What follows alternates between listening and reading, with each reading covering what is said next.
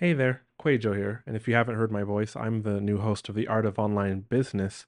Quick update on my new offer. I did not expect the initial launch spots to sell out so fast. I'm talking about Facebook ad setup to success, which is one-on-one Facebook ads coaching for the driven course creator from me, 3 Zoom calls within a month, and unlimited support in between so that you can run your lead generation campaigns, your launch campaigns, your SLO, self liquidating offer funnels exactly like I would, getting all my tips and tricks and strategies. Plus, just unlimited support inside of Slack or Voxer, or one lady's even doing it from inside of Messenger, screen recordings, Loom recordings, this sort of thing, questions. This is what I'm doing, but all those limited spots at the initial launch price, they are gone. And I just wanted to explain that out of integrity to the people who took those first spots.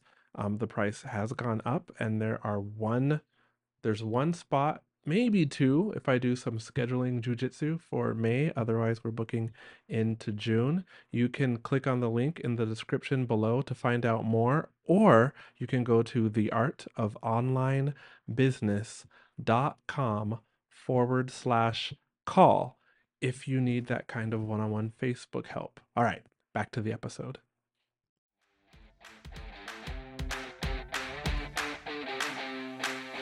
Inside of your email sales sequence, should each email have one call to action or more than one call to action? The answer sometimes can be a bit unclear, and I'm going to try to help you answer it for yourself by sharing a client story. So I have this client. We've been working together for a while. And when we first started, I was troubleshooting their funnel in our kickoff call, and they have a free ebook. When somebody opts in to that free ebook, that person that opted in is delivered a series of emails that deliver the ebook and then attempt to sell a membership. Now, the client, part of why they had hired me to manage their ads and fix their funnel was because they needed to sell more of their membership. Oh, weird. I live in Mexico and I heard this weird noise. It was one of the dogs next door to me kind of yapping. If you've been to Mexico, you've heard plenty of dogs barking. It's because here, having a dog is like having a home security alarm system. The dog's in your yard, it barks. And that's what I just heard. But this bark was extra bizarre. So the issue is that at the bottom of my client's email, when I first looked, he had good emails. And at the bottom, though, there were like 3 images, and each image was a call to action and a link to go somewhere. And so these emails would have like a link to go to his Instagram account and a link to go to the membership sales page, and then also a link to go to their in-person programs. And so the first thing I'm thinking is, by the way, my name's Quajo. I'll tell you what I was thinking about my client in a moment, but I'm the official host of the Art of Online Business podcast. Rick introduced me as host back in episode 746. And if you're like, where's Rick? It's been a while since I listened to the podcast. Who are you? Well, I was coaching with Rick inside of his Accelerator Mastermind group coaching program for like 3 years. And when Rick decided to pursue a different direction, he wanted me to take over the podcast because I, like him, am passionate about online courses and online business memberships and coaching, but I'm like a fresh voice. I'm not the wise sage that Rick is, though I have many of the same skills that come with coaching, sales, and marketing, and team dynamics, and hiring, and systems, and processes.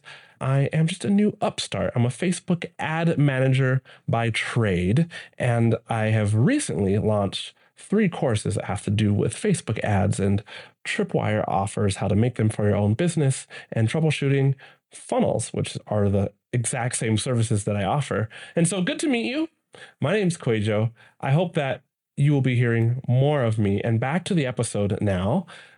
So this client had the goal of selling their membership, but their sales emails in their lead magnet sales email sequence, well, the call to actions were very clear. They weren't muddled. There was just like 3 of them in every email. So what we did is, well, I don't think we should have 3 call to actions in one email.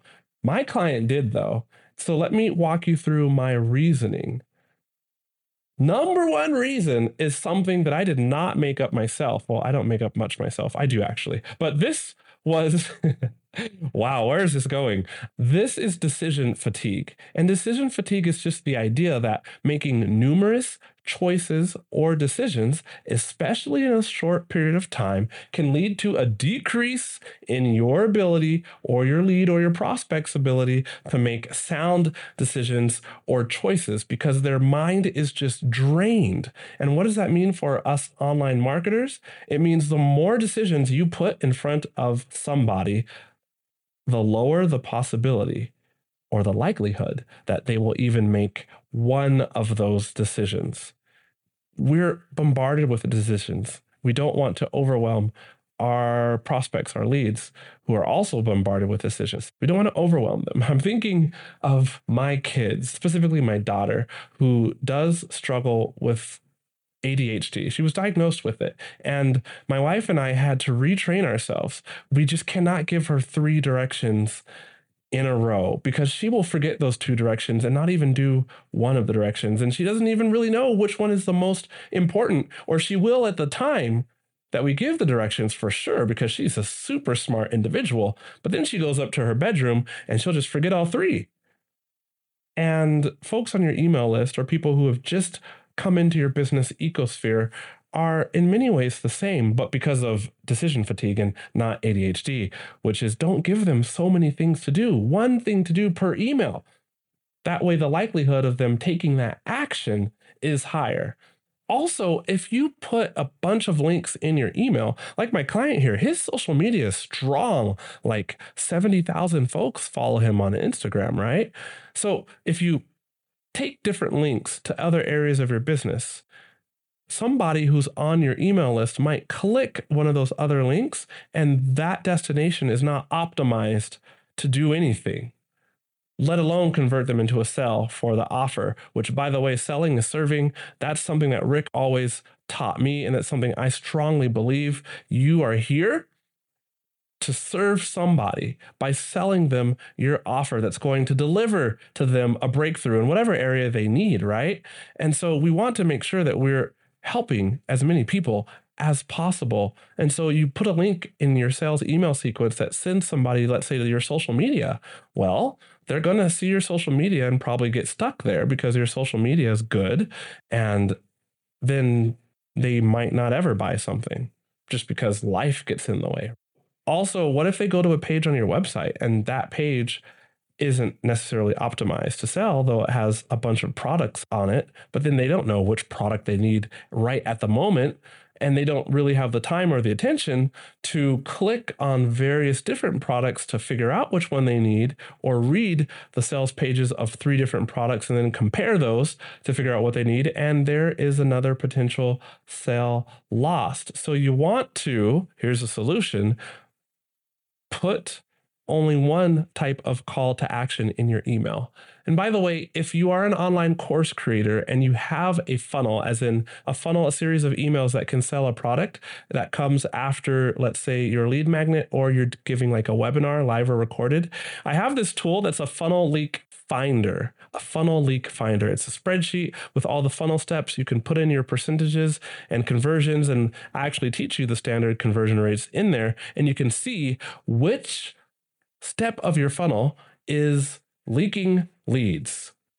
Because this is what I do a lot. People pay me to consult them on their funnels, and I notice the same kind of questions. And so this is one kind of tool that I use in my funnel consulting to help discover the leaks. And now you can go and use it for yourself. That link is in the show notes below or the description below if you're watching on YouTube. So choose one job per email. Emails do not like multitasking. Give them one thing to do and focus everything in that email toward that one action. So if your email is building authority or revealing or showing to your email reader that you have helped somebody with a similar problem that the reader probably has, i.e. a case study, that case study should be aligned with that email's one goal. And then the inline links, as in those more natural links that are inside of a paragraph that don't say buy my stuff, but more like if you casually mention the name of a program or a solution and you link it there, those links should go to one place.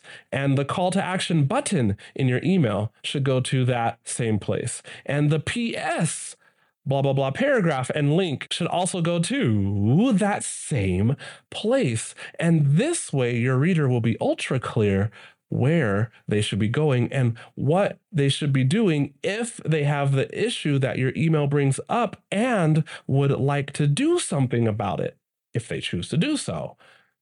So it's okay if in your email sales sequence, you have an email that prompts people to follow you on social media because you would like to have people reach out to you in the DMs and you would like to grow your Instagram following or your YouTube subscribers. That's fine. Have that in its own email that serves that purpose. And if you want somebody to reply to you, say like to tell you something that they struggle with because you're there and listening and you might make an episode about it on your podcast or on your YouTube channel, have that be its own separate email. This is what I advise. This is what I do. My name's Quajo. Until the next episode where you get to see me again or hear me again, be blessed and take care. Bye.